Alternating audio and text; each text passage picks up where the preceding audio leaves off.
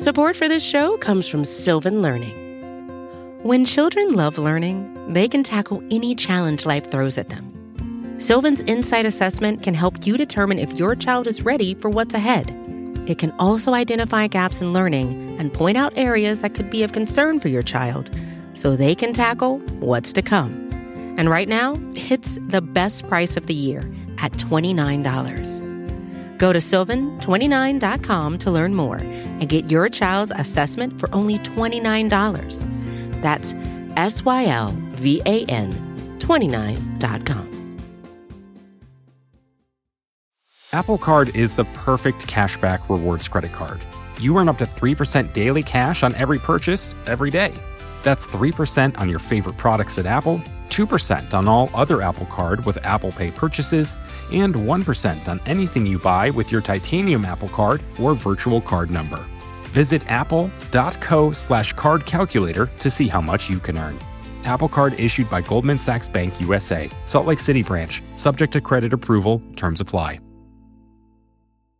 Before we start, just a heads up. As you might expect, there's some violence and adult language in here, so if you've got kids around, you may want to throw on some headphones first. Thanks. From Cafe and the Vox Media Podcast Network, I'm Ellie Honig, and this is Up Against the Mob. There's nothing about me that any mobster would ever fear. I'm not big, 5'9" on a good day, slim build. No tattoos, never had a real fist fight, probably wouldn't fare very well. I got a little bit of a mouth, but I've never berated somebody or threatened to kill them. Never held a gun. I'm not from the neighborhood, as the mobsters put it, unless you count the leafy suburbs of New Jersey as the neighborhood, which they don't. No, there's nothing about me that would ever scare a real-life made guy in any of New York City's 5 mob families. Gambino, Genovese, Lucchese, Bonanno, Colombo, together known as La Cosa Nostra. Yet somehow I ended up as chief of the organized crime unit for the most feared prosecutor's office in the world, the federal prosecutor in Manhattan, the Southern District of New York. And by the time I was done as a prosecutor, I had taken down over 100 mobsters, bosses, consiglieres, capos, soldiers, hitmen, enforcers, hangers-on, and wannabes. This is one of the largest single-day operations against the mafia in the FBI's history, both in terms of the number of defendants arrested and charged and the scope of the criminal activity that is alleged. I charged, tried, and convicted gangsters for murder, racketeering, robbery, extortion, guns, drugs, loan sharking, fraud, you name it. I took untouchable powerhouses off the streets and sent them to prison for decades, sometimes for life. So sure, I made mistakes, took my lumps. That's how it goes. But I won more than I lost. So no mobster would ever walk by me on the street and be afraid or probably even notice me. But by the end, my boss, some guy named Preet Bharara, would tell a newspaper that I was organized crime's worst nightmare. The Gotti family would call me derisively Hotshot Honig. I've been called worse. My name is Ellie Honig. I worked for 14 years as a federal and state prosecutor. This is the story of my career, taking on the mafia. In this season, I'll take you inside the mafia. There's no fiction here. This isn't the movies. This is real life from the people who lived it. This season, you'll hear from prosecutors who took on mobsters in the courtroom and a famous lawyer who defended them. You'll hear from FBI agents who went undercover, who hit the streets to infiltrate and take down the mob, and who took on the most dangerous, highest stakes assignments. You'll hear from a journalist who has studied the psychology of the mafia and why we're so fascinated with mobsters. You'll hear from a guest who used to live the mob life himself before he turned against the mafia and helped us bring down his entire crew. And you'll hear from other mobsters in their own words on the streets when they had no idea they were being secretly recorded by the FBI or by their own fellow mobsters. Welcome to the world I used to watch on movies and TV, but never thought I'd actually be part of. Welcome to the story of my career as a mob prosecutor. This is Up Against the Mob.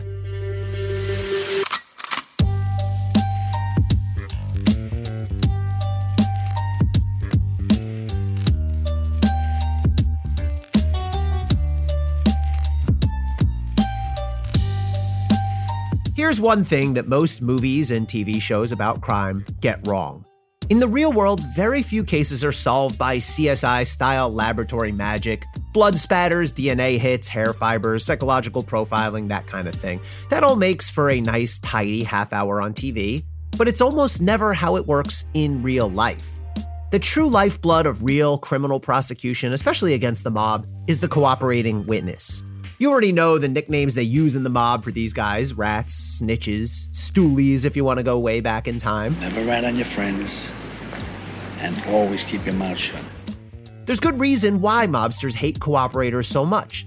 Nobody can do as much damage as a cooperating witness can because they live the life themselves. We used to say to juries, sure, we'd love to call nurses and school teachers as witnesses to take you inside the mob, but they can't. Only a real mobster can do that. Over the years, I worked with dozens of cooperating witnesses. I got good at flipping guys. I convinced a lot of them to come over and join Team America. Not all the time, but enough. There are few things as exciting to a mob prosecutor as flipping a new cooperating witness. For me, it was like getting a gift all nicely wrapped up or opening a new pack of baseball cards as a kid. What am I going to get? What's inside here? And the best cooperators could open up a whole new world, take you inside, tell you who's who, who's got what rackets, maybe even who killed who. And if the cooperator was really well positioned and really had the goods, he could bring down an entire crew, an entire wing of a mob family, as you'll see with today's guest, Michael Visconti.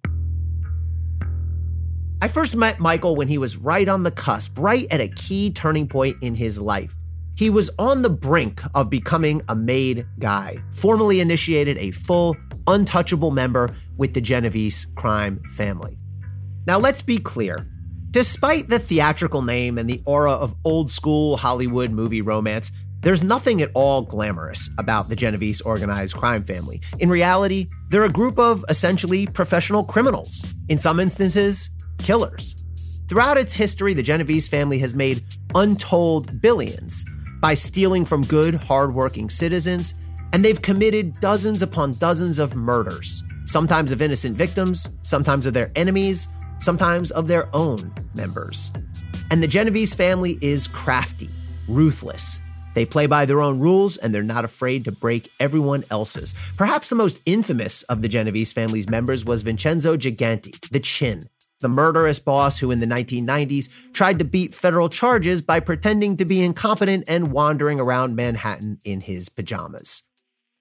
So Michael Visconti, well, he was a rising superstar, a first-round pick if they held the Mafia draft, an elite prospect. He had it all. He could handle himself on the streets, and he knew how to make money, both on the legit side and the not-so-legit. His mob future was bright.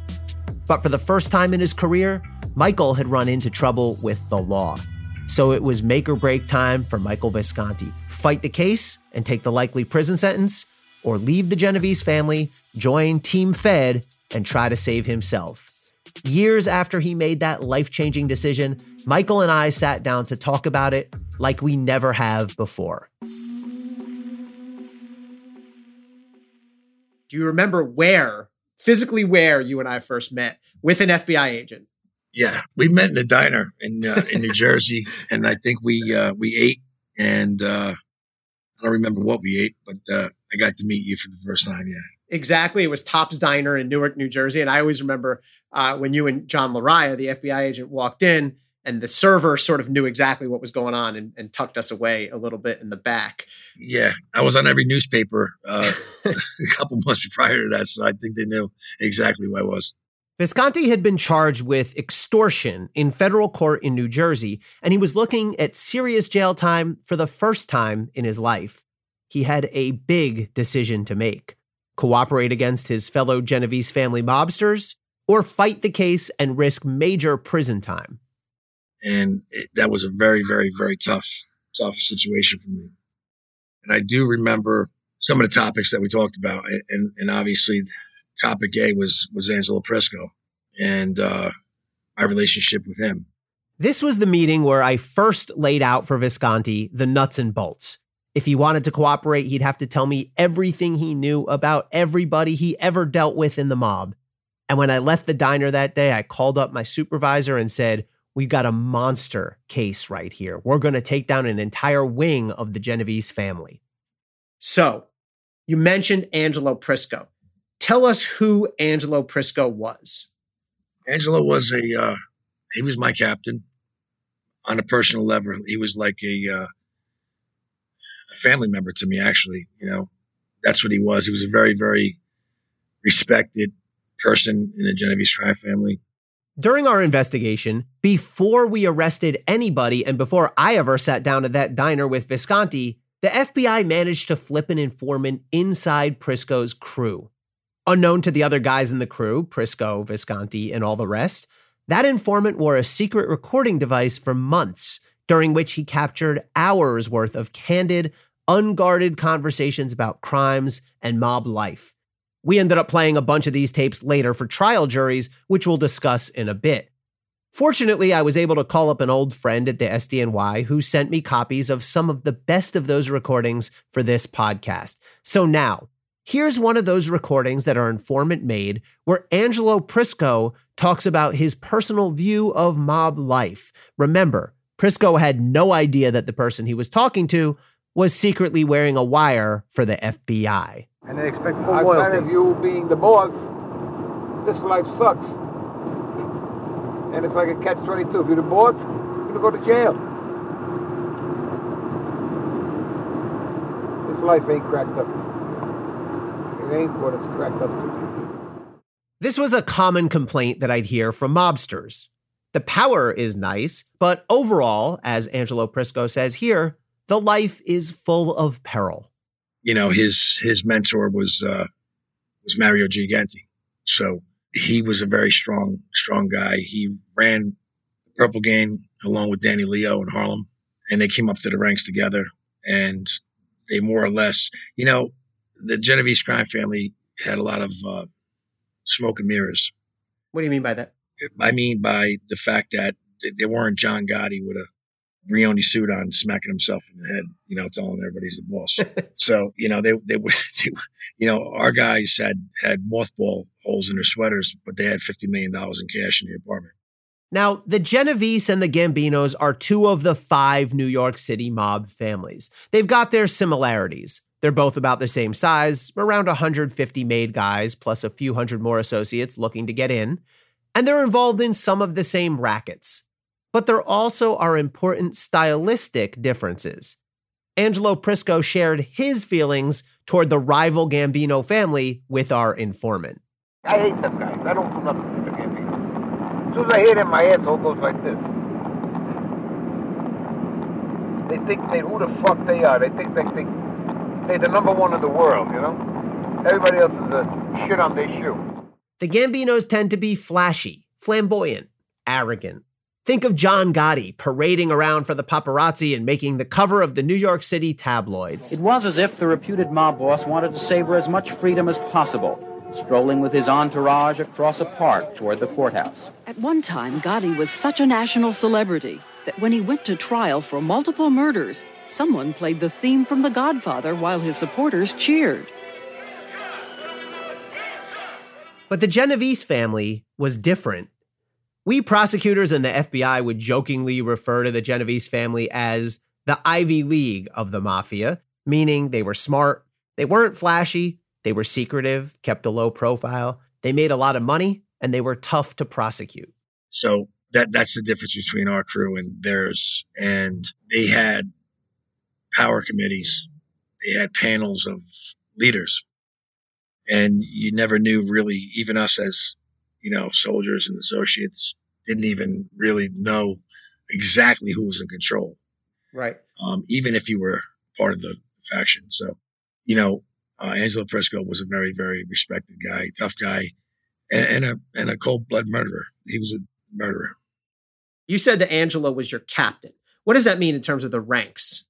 Well, he was in charge of an area for them. And starting in the Bronx and then northern New Jersey, they talk about different people in New Jersey who had power. A lot of power always sat in Jersey. I'm talking about from not the beginning, but the 50s. A lot of the power players were in Jersey, and that's where they were. Focusing on Prisco. So you talked about he was an old school guy, a powerful guy in the Genovese family. And fair to say you were really his right hand. I mean, you were the guy he went to most within the crew. Is that fair to say? Yes. How many guys would you say were the core Angelo Prisco, New Jersey-based crew? Probably 15 or so guys that were really his core guys. And he had some people in Brooklyn and in the Bronx. Yeah, at least 15. Strong guys. And you mentioned that Angelo had to stay in New Jersey at this point. Why was that? Because Angelo took a rap in late 90s and pled out to arson and got sentenced to 12 years and was released by the parole board early. Parole is a tricky thing for a mobster like Prisco. It means he's not in jail, but he's still under court supervision and he has to obey certain rules. And if he messes up, he can get thrown right back in. One of Prisco's parole conditions was that he could not leave the physical boundaries of New Jersey. Prisco talked to our informant about his frustration at being limited while on parole. I got 3 years parole again. They put you back to day one. I don't know how they work with the state, you know? But or you got to go in and you got to do the time you owe them. I don't know how it works. But I'm so fucking close to less than a year, I don't want to fuck up. It's when you got guys around you that take care of things. But I'm not doing that. You know, it's not the same as if I'm there, Jeff, you know? Even while he was on parole, Prisco still kept up his criminal rackets as best he could. In one memorable case, he got involved in a shakedown of the famous action movie star Steven Seagal. I call these positions these situations the perfect storm. We got reached out to by Bobby DeBrino, who was in the movie business and ex-police officer and cousin of Angelo Prisco's, and he was in L.A. And the Gambinos were shaking down Steven Seagal for $250,000 a movie. Steven Seagal, the actor, karate guy with the hair. Guy, yeah. The ponytail. Yeah, him. And the Gambino family is shaking Steven Seagal down. To put it into civilian terminology, they were asking for money on movies that he made. So that was happening. In one recording made by the informant, we got lucky. We hit a prosecutor's jackpot. We caught Prisco on tape talking bluntly about the shakedown of Steven Seagal. But they let me go, and then they were going to put me back because of that Steven Seagal. And when it happened, Jeff, I told them, listen, you're pushing this guy to the wall. I mean, he's a fucking actor. He's a Jewish actor. You know, he's Jewish? Yeah. I didn't know that. Seagal, I didn't even think about that. You know? Son of a bitch. He's not a fucking tough guy.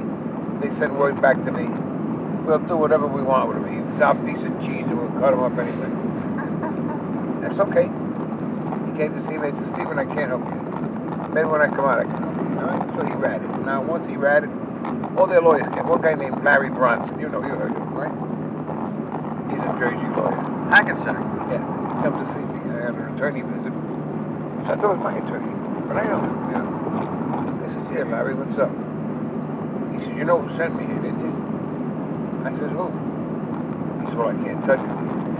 You can't tell me? I grabbed him by his throat. And I twisted his tie. He was turning purple. I said, you can't tell me, you motherfucker? Like I got insulted. You want to come and talk to me when you don't tell me? And I twisted his fucking tie. So here we have a real mobster, Angelo Prisco, in his own words, describing to his driver, who of course Prisco had no idea was wearing a wire, blow by blow, how he shook down Steven Seagal, and even how he choked Seagal's lawyer to drive the message home. So Angelo gets out. He's got this crew. Angelo cannot physically leave New Jersey. Correct. So tell us, where was the main sort of regular meeting place with this crew? Glen Rock. We all became bowlers. So we joined a bowling league. That was really good. So we used to bowl, I don't know what night of the week it was, and it was very close shot for guys to come from New York to a bowling alley. As you know, a lot of that audio that you guys taped wasn't too clear at the bowling alley. I mean, I'll complain about this all day, but we had a guy wearing a wire in your bowling alley, and it was just Conversation, pins explode. Conversation, pins explode. So did you do that on purpose? Did you guys pick a bowling alley just in case? No, we weren't. He wasn't that smart, Angelo. I don't think. He liked to bowl. You know what was funny about this is I'm a very competitive guy. Yeah. And I ended up bowling at 298 or 299 or something. I actually got very good at this sport. So it was funny because they all sucked. And, I got a lot of stories for that one too. One time we were bowling against a team and Angelo had some underlying, problems medically. So he was a diabetic and, he didn't take care of himself. He ate the wrong stuff. He was overweight. And he would bowl, and he was a left-handed bowler.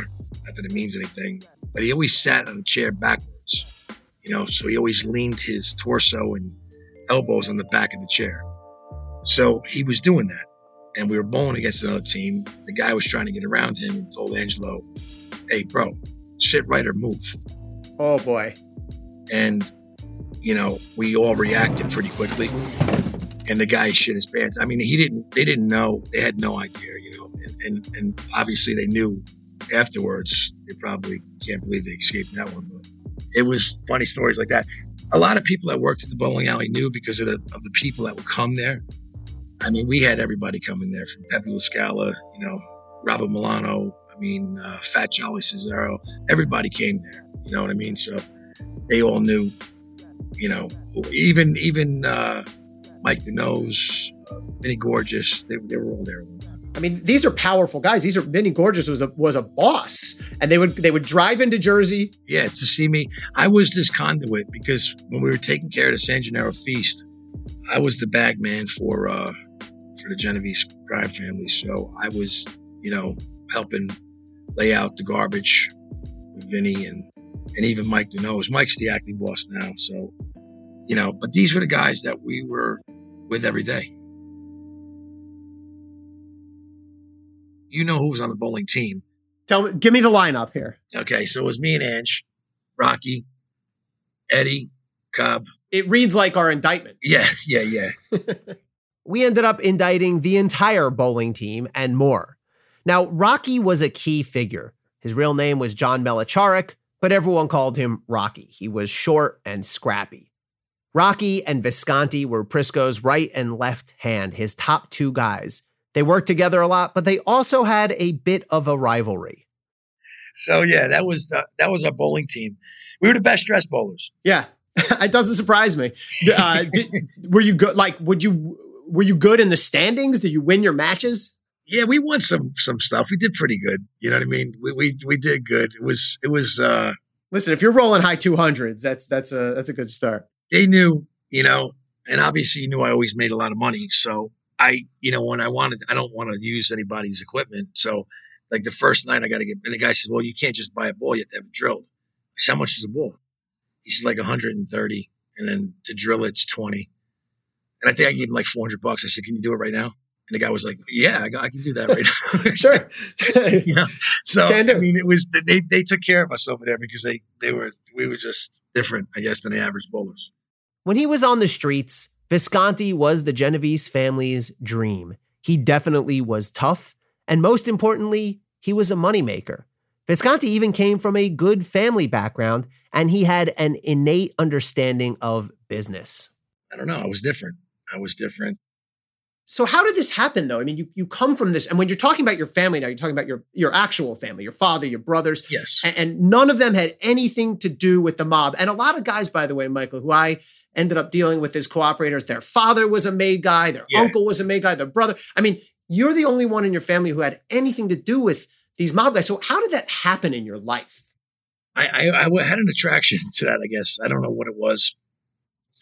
And I have a lot of things too in my own life, that I dealt with, looking at me physically, speaking to me, you may make your own assumptions on who I am and what I am, whether it's a good vocabulary, pretty big guy, well built, whatever it is. But I, as a kid, didn't see myself like that. Even though I was an outstanding athlete, I struggled in school and didn't find out till later on I had dyslexia and went through that, got over it, got through it, and trained myself how to really train my eyes and my brain how to pick things up and do things differently than someone else. But through those times, my self-esteem wasn't as what it appeared to be. So I was an overachiever, a prover, and I wasn't one to be challenged.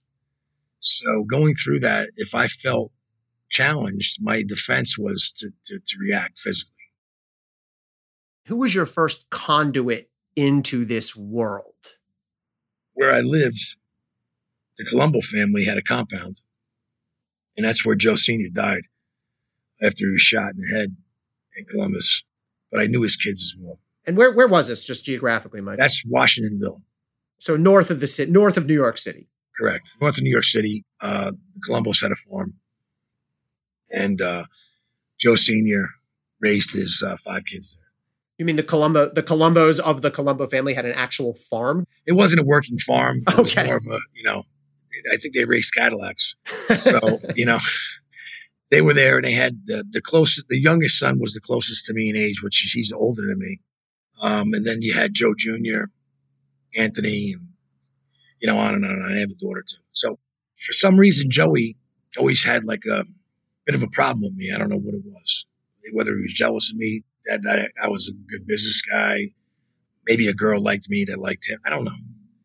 But he postured to me a few times, and I went into the attack mode because I didn't give a shit who you were, and shocked him.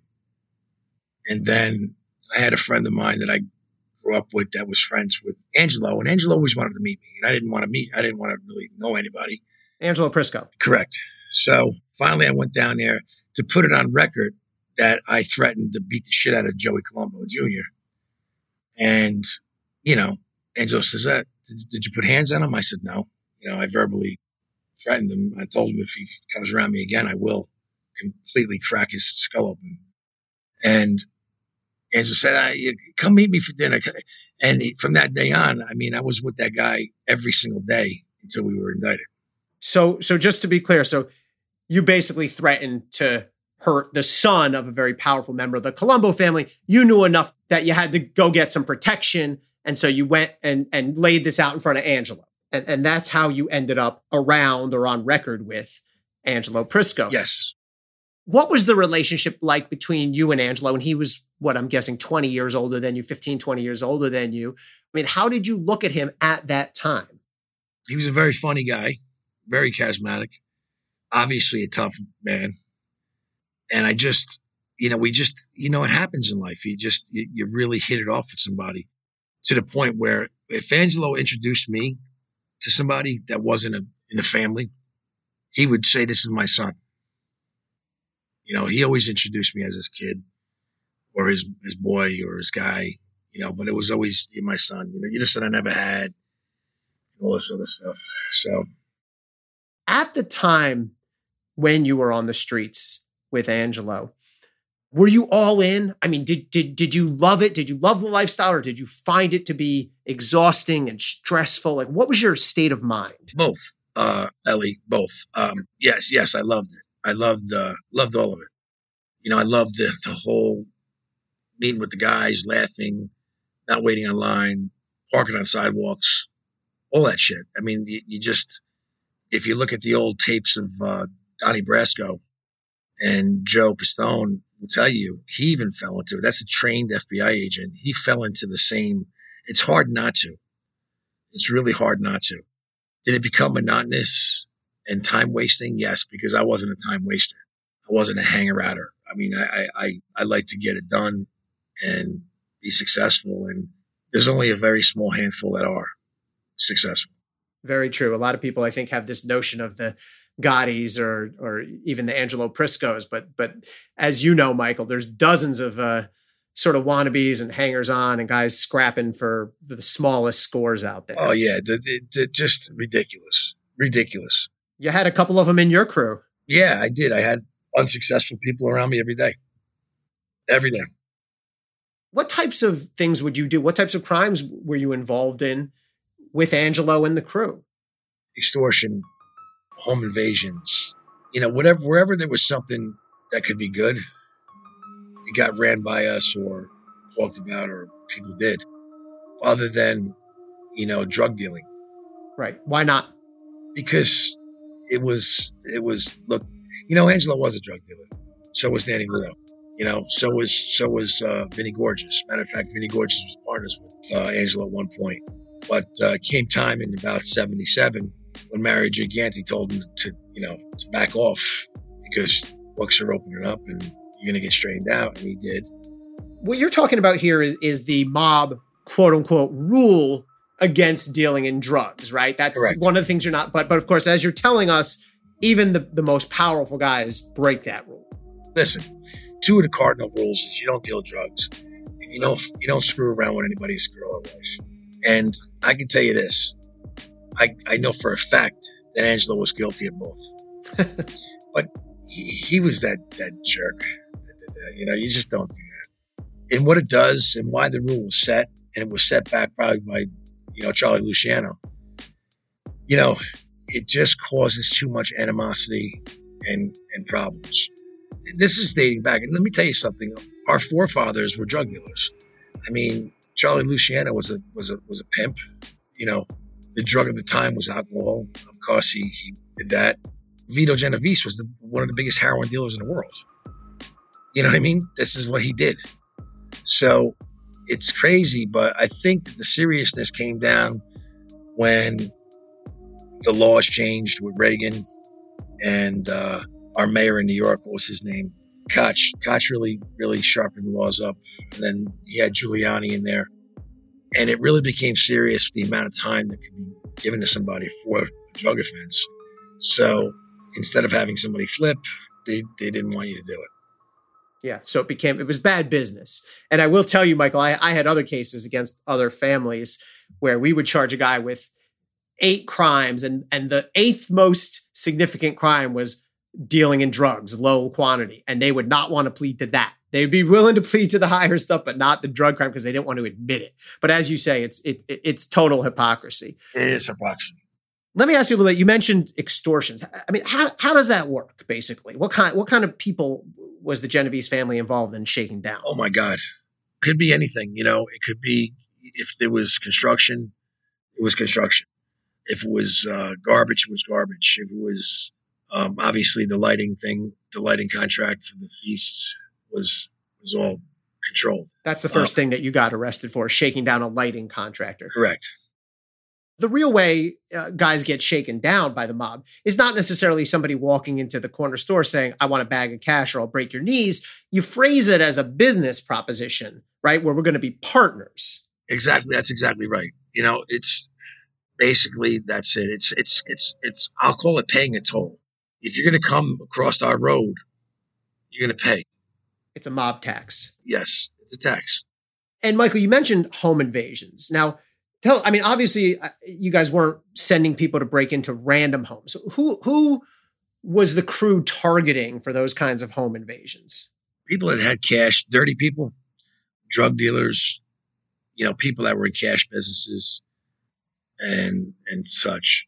Here's a secret recording that our informant made of Michael Visconti back when Visconti was still on the streets, before he got arrested and decided to flip, talking about one of those robberies. And he's always got 30, 40 pounds there. He's got 50, 100,000 in cash. And he got bottles and bottles and bottles of pills.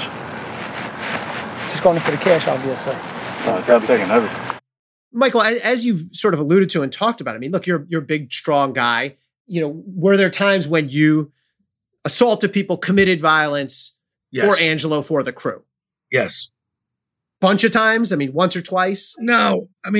For Rocky, just Rocky was another guy in the crew, right? Yeah, Rocky was a guy. He was a very respected guy, but he had the Napoleon syndrome, Rocky.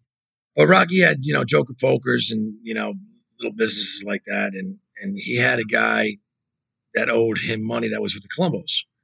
So we were doing business in Brooklyn with the Russians one day. And he said, man, a guy owes me, 20 grand, whatever it was. I said, who's he with? He says, he's with the Columbos. I said, really?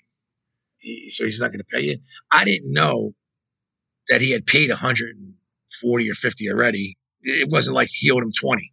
He had already paid a lot of money. Which makes a difference in the mob world. It makes a huge difference. Huge difference. So he's telling me that the Colombo said it's done. Anthony Colombo or somebody said it's over. Done. Leave him alone.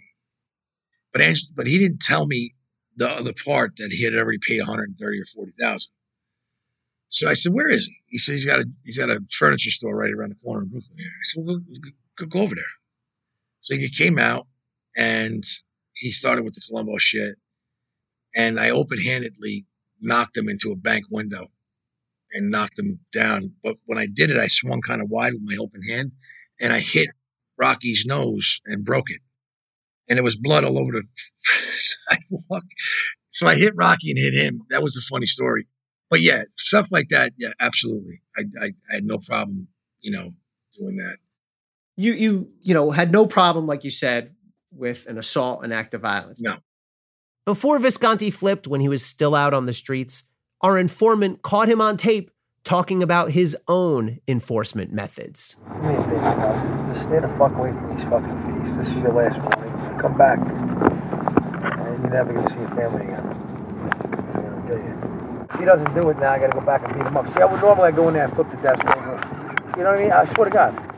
Angelo Prisco, we prosecutors ended up trying convicting Angelo for a murder that happened many years before you were ever involved. It was a 1992 murder that you were not involved in. But Angelo, we proved to a jury, was a killer, was capable of giving an order to murder. If Angelo had asked you to, had instructed you to kill somebody, would you have done it? Yes. You would have? Yep. No hesitation? No.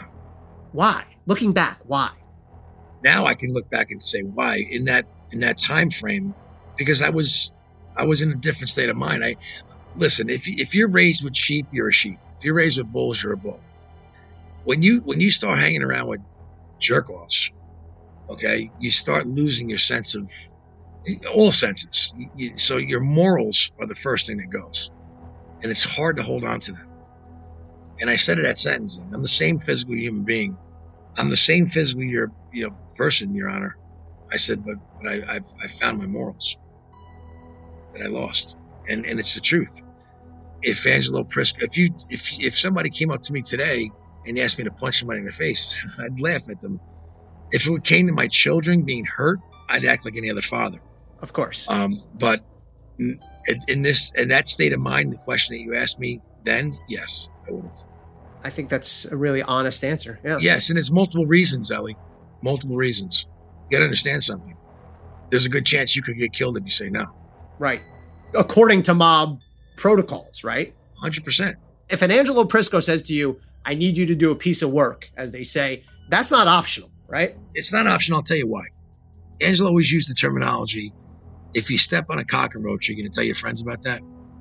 The answer is no. It's twofold. Are you going to tell somebody there's a cockroach in your house? No. And is it a big deal to tell somebody you killed a cockroach? No. So you're not going to tell them. At one point, our informant had to drive Prisco a couple hours from North Jersey down to Atlantic City. During that long car ride, Prisco opened up about mob life, including his theory on how to approach a murder. Prisco had no idea he was being recorded. The old time said that somebody's got to go and become a cockroach. What do you do with a cockroach? You kill the cockroach, you step on the cockroach, you go about your business. You don't go calling people up and say, hey, I stepped on a cockroach last night. That's the thing to go. I mean, I didn't make it that way, but that's the way it is. That's how he looked at it. Exactly. So if they're asking me and I say no and it gets done, I know about it just like the other person knows about it. Yeah. And you're a risk now. Now I'm going to get killed. So that's part of my answer why, yes. Support for this show comes from Sylvan Learning. As a parent, you want your child to have every opportunity, but giving them the tools they need to tackle every challenge, that takes a team. Now more than ever, educational support tailored exactly to what your child needs can make all the difference. That's why parents have trusted Sylvan Learning for 45 years as the ultimate teammate in their child's educational journey, instilling in them a love for learning and a passion for reaching the next level. And Sylvan's Insight Assessment can identify gaps in learning and areas that could be of concern for your child. It's a 360-degree view into your child's learning that you can't find anywhere else, and helps ensure that your child didn't miss something in school that might put them at a disadvantage in the future. And right now, it's the best price of the year at $29. Go to sylvan29.com to learn more and get your child's assessment for only $29. That's SYLVAN29.com. Apple Card is the perfect cashback rewards credit card. You earn up to 3% daily cash on every purchase every day. That's 3% on your favorite products at Apple, 2% on all other Apple Card with Apple Pay purchases, and 1% on anything you buy with your titanium Apple Card or virtual card number. Visit apple.co/card calculator to see how much you can earn. Apple Card issued by Goldman Sachs Bank USA, Salt Lake City branch, subject to credit approval, terms apply. This sort of brings us almost to the point where we were talking about where you and I first met with the diner. A little background here. Visconti was first charged in the Federal District of New Jersey, along with Angelo Prisco and one other person, for one count of extortion. And that's when Visconti first decided he might be interested in cooperating. What made you decide to cooperate? Because it's such an important and difficult decision that any person may have to make. Okay. When I was picked up, I told Christine that morning, your wife, that my wife, I'll do my best, but I'm probably going to at least do 5 years. And I'm okay. I was okay at that time period for that to happen to me. When they picked us up, there was 3 people picked up in New Jersey. And the 3 of us that got picked up was Angelo Prisco, John Capelli, and myself. So the feds took us into private rooms, okay, and then put us into a holding pen, which normally does not happen. So we spent about 35 to 40 minutes together before they realized that they needed to be separated. And in that 35 minutes, Angelo, of course, gave me the right out, we're going to trial. Nobody pleads out. Nobody fucking pleads out. Blah, blah, blah, blah, blah, blah, blah. So you're going in with that mindset that we're going to go to trial. And let's see how we can do. And of course, everyone knows that at the 11th hour, usually you cut a deal. Right. 3 is, and you do whatever. So I don't know. I'm in day 3 or day 4, and they have him in one facility, me in another. John Capelli makes bail. And I either pick up a paper or call home, and they tell me that Angelo cut a deal. I said, already? No way. Yeah, he cut a 5-year deal. I said, that fucking fat old fuck. How can he do that to me? I just had a child. Now, he more or less cut a fucking deal, but he wasn't in any of the places. He didn't, I'm fucked. I mean, I have a lot more at stake than he does.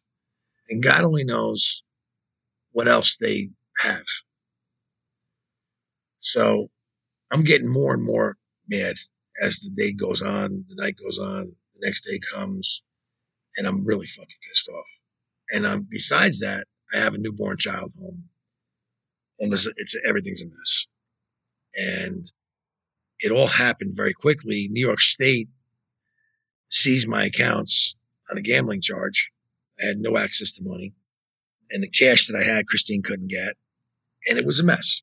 So I called her up and I said, call the number and tell them I want to talk to them. So you tried first to cooperate with federal prosecutors in New Jersey. So tell us how that went. It went like it was a shit show. Visconti had information about a murder that had happened years before in New York in 1992. Visconti had nothing to do with it. It was well before his mob days, but he'd picked up some internal mob chatter about Prisco's involvement in that hit. And Visconti had information on plenty of other crimes that he had personally committed with and for Prisco and others. The problem was the New Jersey prosecutor on his case just wasn't interested in cooperation. He mostly wanted to wrap up the case and call it a day. But the FBI agent on the case was not satisfied with that. So the agent picked up the phone and he called me at the SDNY. You got the Rolls Royce.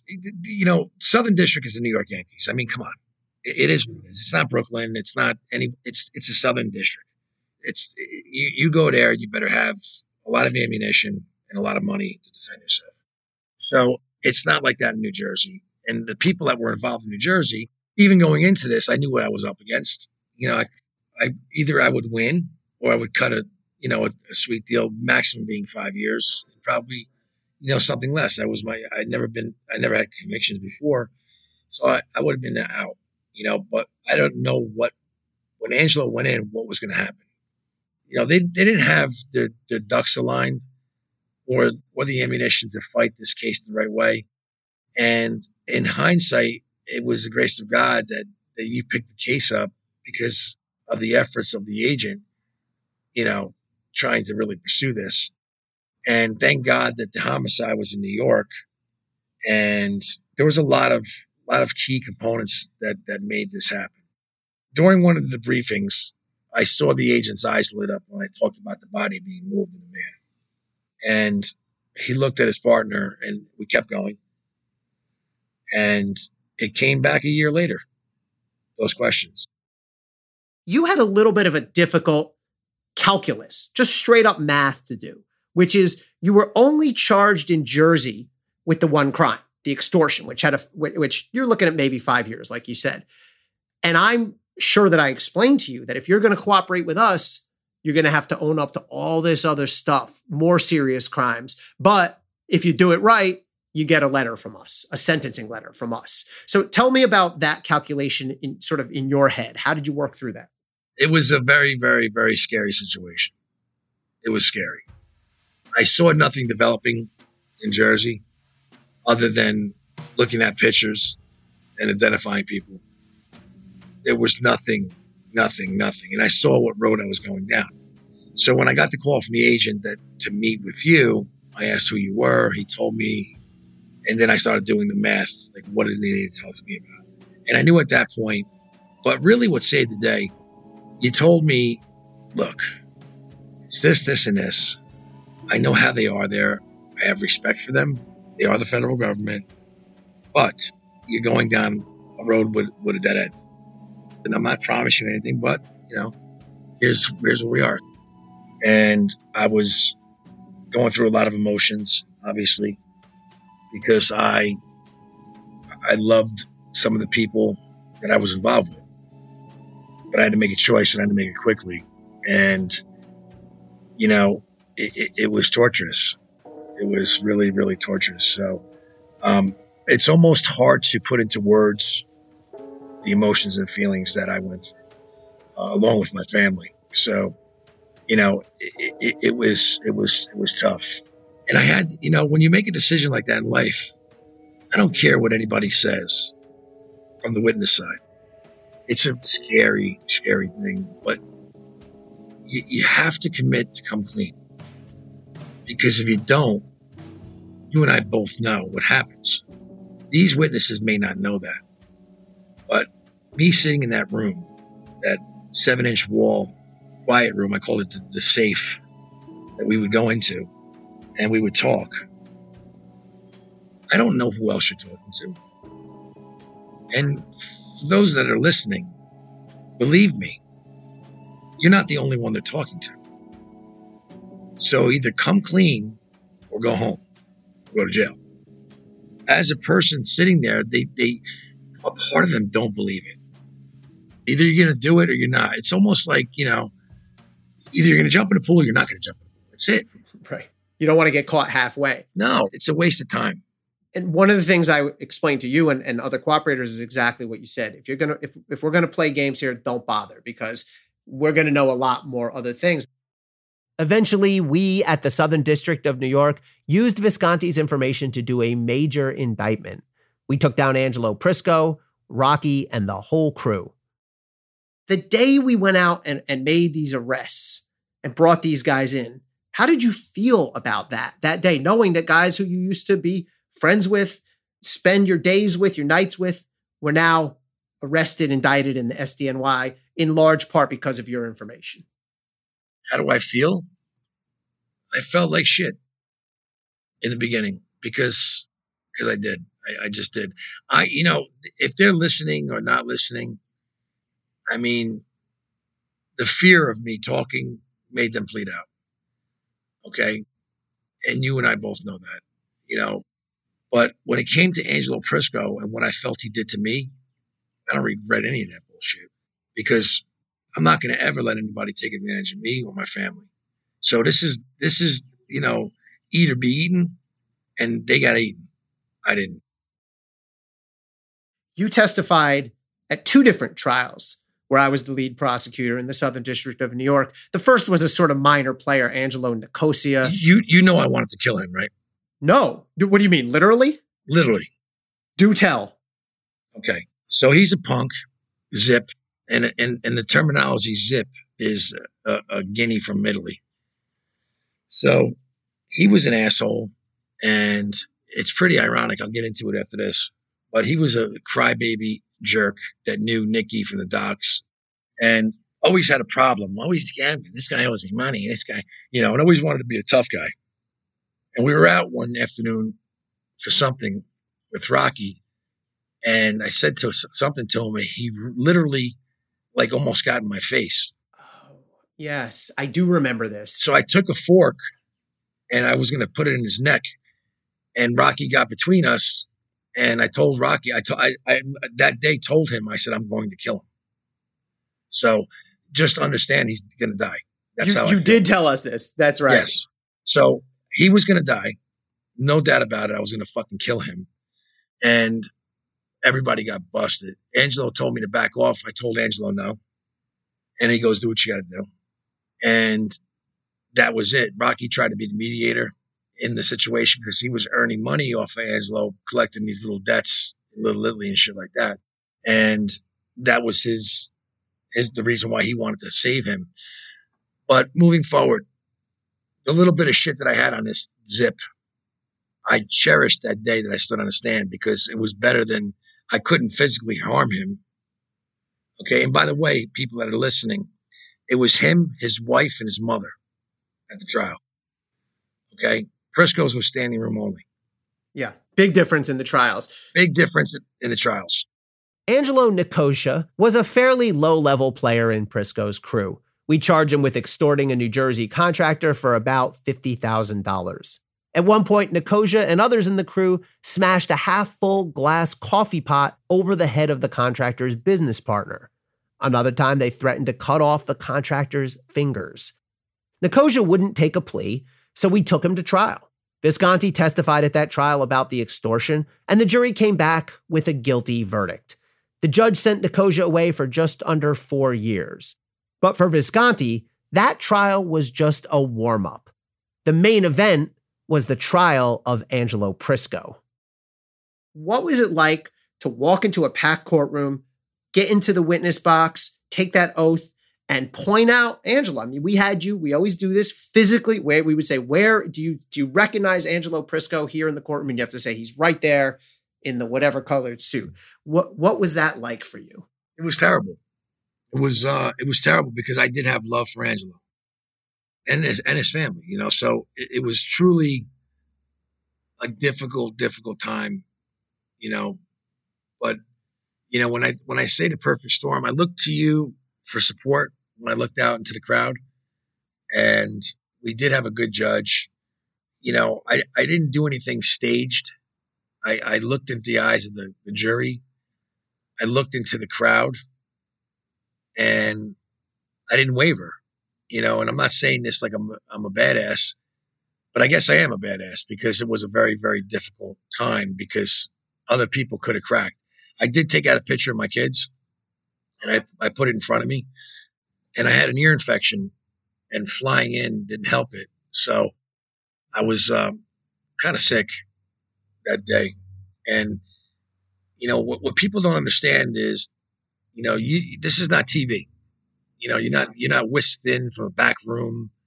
with a black hoodie on, and then, sworn in and you testified and then you whisked out. I walked up the center aisle of a courthouse that was standing room only. My memory of that cross-examination is the lawyer didn't lay a glove on you.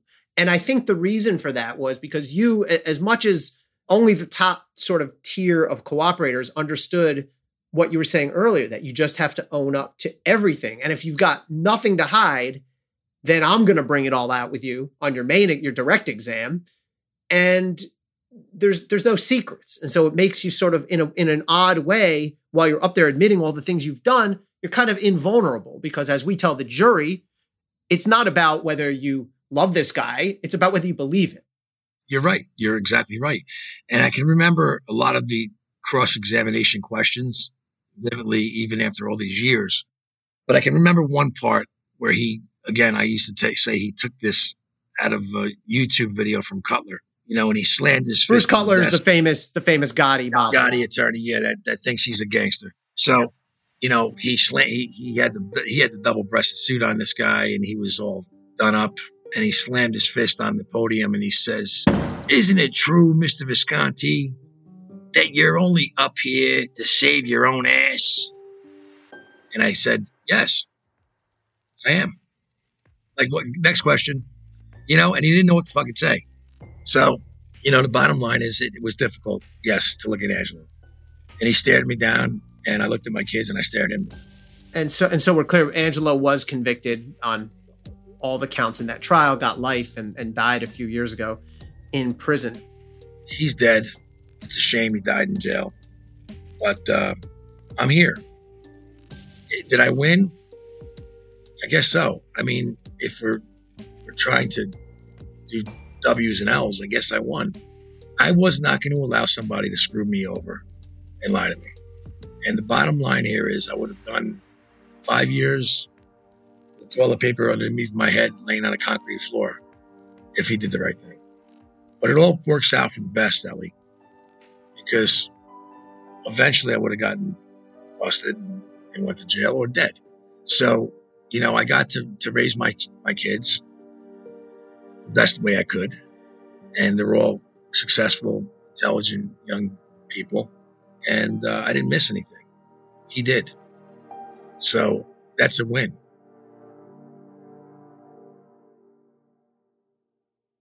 Now, after Visconti testified, he came to a moment of truth, his sentencing.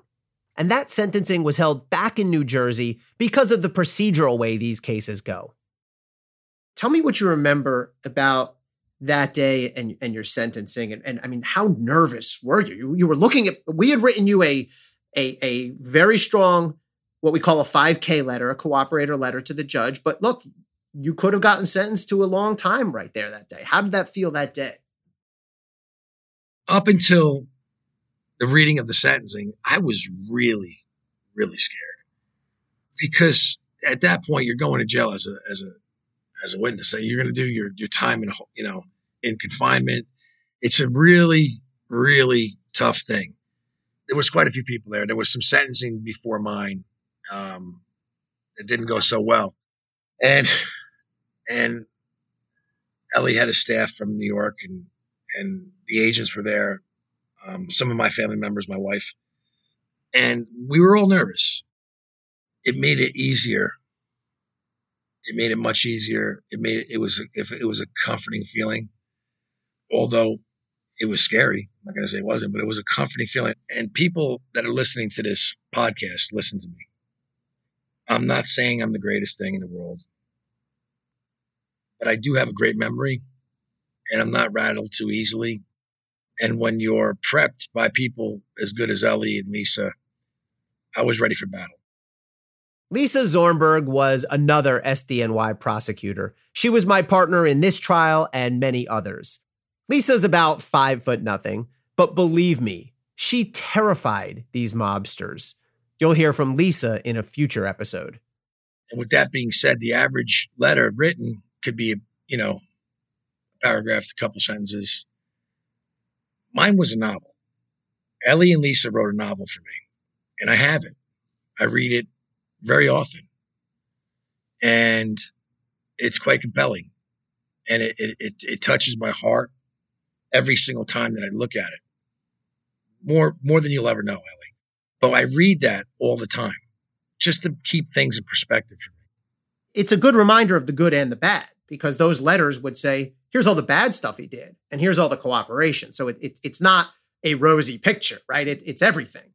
And I want to tell you one thing that happened at that sentencing in New Jersey. I don't think I ever told you this, and it never happened to me in any other sentencing. So we're waiting there in the courtroom, full courtroom, and someone, it must have been a clerk or a deputy for the judge, signals me, gives me the come here. And I go sort of up towards the bench and hang a left out into the not quite the chambers, but a little ante room.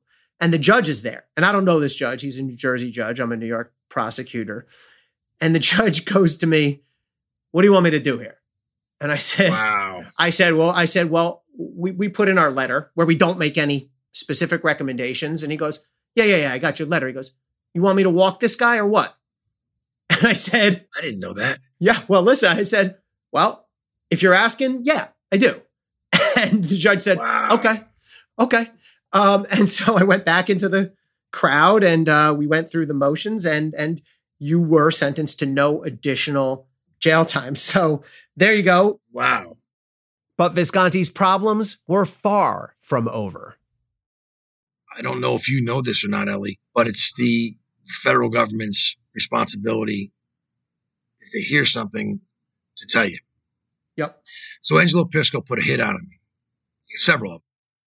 So one was with a guy that wore a wire on him in jail, and he wanted to have me killed. And the wire was, better be a tough guy because this guy's a tough guy, and just get it done. And then he hired an attorney, and the attorney was going to kill me. And he ended up getting sentenced himself. The guy in New Jersey. Do you know about that? Oh, Paul Bergrin. Yeah, Paul was going to kill me.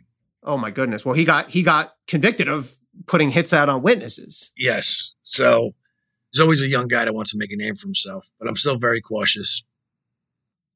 And that's the way I run my life. So, Michael, from the start, as you said earlier, your family, your real family, not the Genovese family, your real family was your top motivation. What did you tell your kids? I mean, they were young back then, but what do you tell them now that they're older about this part of your life? That's a tough one. The youngest one really doesn't know much. The older one knows everything. And my middle one has seen stuff, Googling, and, I guess I still look like a gangster, I guess. I don't know. Because they'll say, your dad, is he on The Sopranos? You do have a look. Yeah, I have a look. So that comes up, and I didn't lie. I just said I made a bad choice in life, and that's what Daddy did, and this is what Daddy does. So I don't know. I don't know how they feel. I don't know how they feel, but it is what it is. I don't know. That's a great question. And look, I know there's no easy answer. Let me give you this hypothetical. Let's assume you'd never have gotten caught. You'd never have gone to jail. All right. Option A, I'm going to give you two options here. You're going to stay with Angelo. You're going to get made, and you're going to live that life for the rest of your life. And option B is you flip and you live your life that you have now. What are you choosing? My life now. Because I don't have to look over my shoulder. Yeah. And I don't have to worry about making a graduation or a play or a game or a dinner. I'm here. So, in retrospect, I'm happy. What you've done with your life and the way that you really came clean and did this the right way is something that I'm proud of, and I'm proud of you for doing. I thank you. And honestly, when I say this, I was a maybe for you until I started speaking that day. So I did this for all the right reasons, because I can tell you this, not all of us are animals. And I'm not saying I'm a better person or, I'm above anyone else, their crimes. And I'm not saying that what I did was ever right. But I treat people the way I'm treated. And if you give me loyalty and respect, I'm going to give it back to you. And if I give it, I expect it. And I got all of that from you. Words really can't describe it unless you've been through it. But there is hope after that. I can tell you that right now. And it's good stuff. And let me tell whoever's listening out there, and this is the guy's honest truth. I'm still the same guy. I'm still 258 pounds. I'm 50 plus years old and I can still bench press over 400 pounds. I'm still a nasty, nasty guy physically. And if I get a delusion in any way, shape, or form about my family or me, you better bring your lunch because you're going to have a big problem. That's number one. And number two is walking into somebody's house with a gun, tying somebody up, smacking another wise guy around. Doesn't take balls. Getting on a stand and testifying takes more balls than anybody's ever got in their life.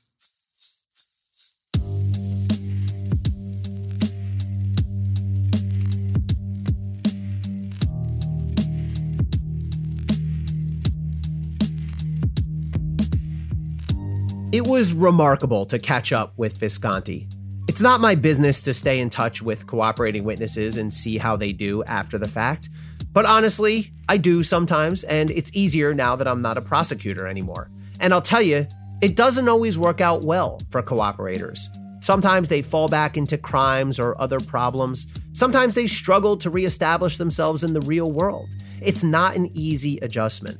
So when I reached out to Visconti about doing this interview, I was pleasantly surprised to learn how well he was doing on his own in his post-mafia life, taking care of his family, his real family. Maybe more than any other cooperator I ever worked with, Visconti understands clearly that he's no saint. He did bad things in his life, no question, but he's also doing his best to make it right and to get his own life back on track.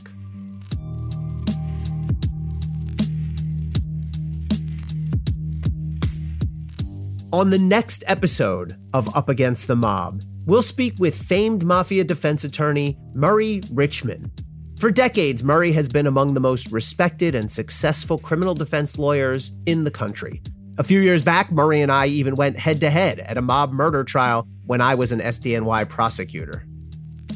For a behind-the-scenes look at each episode of Up Against the Mob, become a member of Cafe Insider and catch me in conversation with Safina Meklai, who was a co-host of mine on the Third Degree podcast.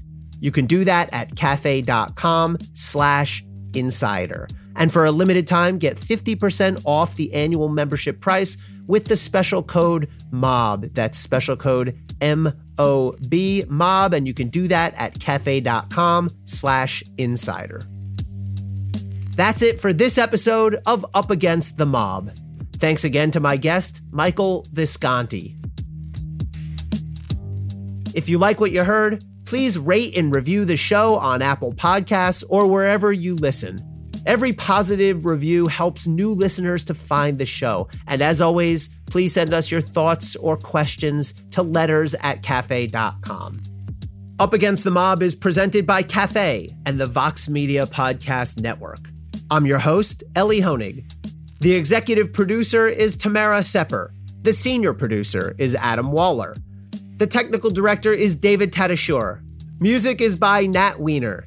The Cafe team is Matt Billy, David Kurlander, Sam Ozer-Staten, Noah Azalai, and Jake Kaplan. Special thanks to Nate White for his help with research. I'm Ellie Honig, and this is Up Against the Mob. Apple Card is the perfect cashback rewards credit card. You earn up to 3% daily cash on every purchase every day. That's 3% on your favorite products at Apple, 2% on all other Apple Card with Apple Pay purchases, and 1% on anything you buy with your titanium Apple Card or virtual card number. Visit apple.co/card calculator to see how much you can earn. Apple Card issued by Goldman Sachs Bank USA, Salt Lake City branch, subject to credit approval, terms apply.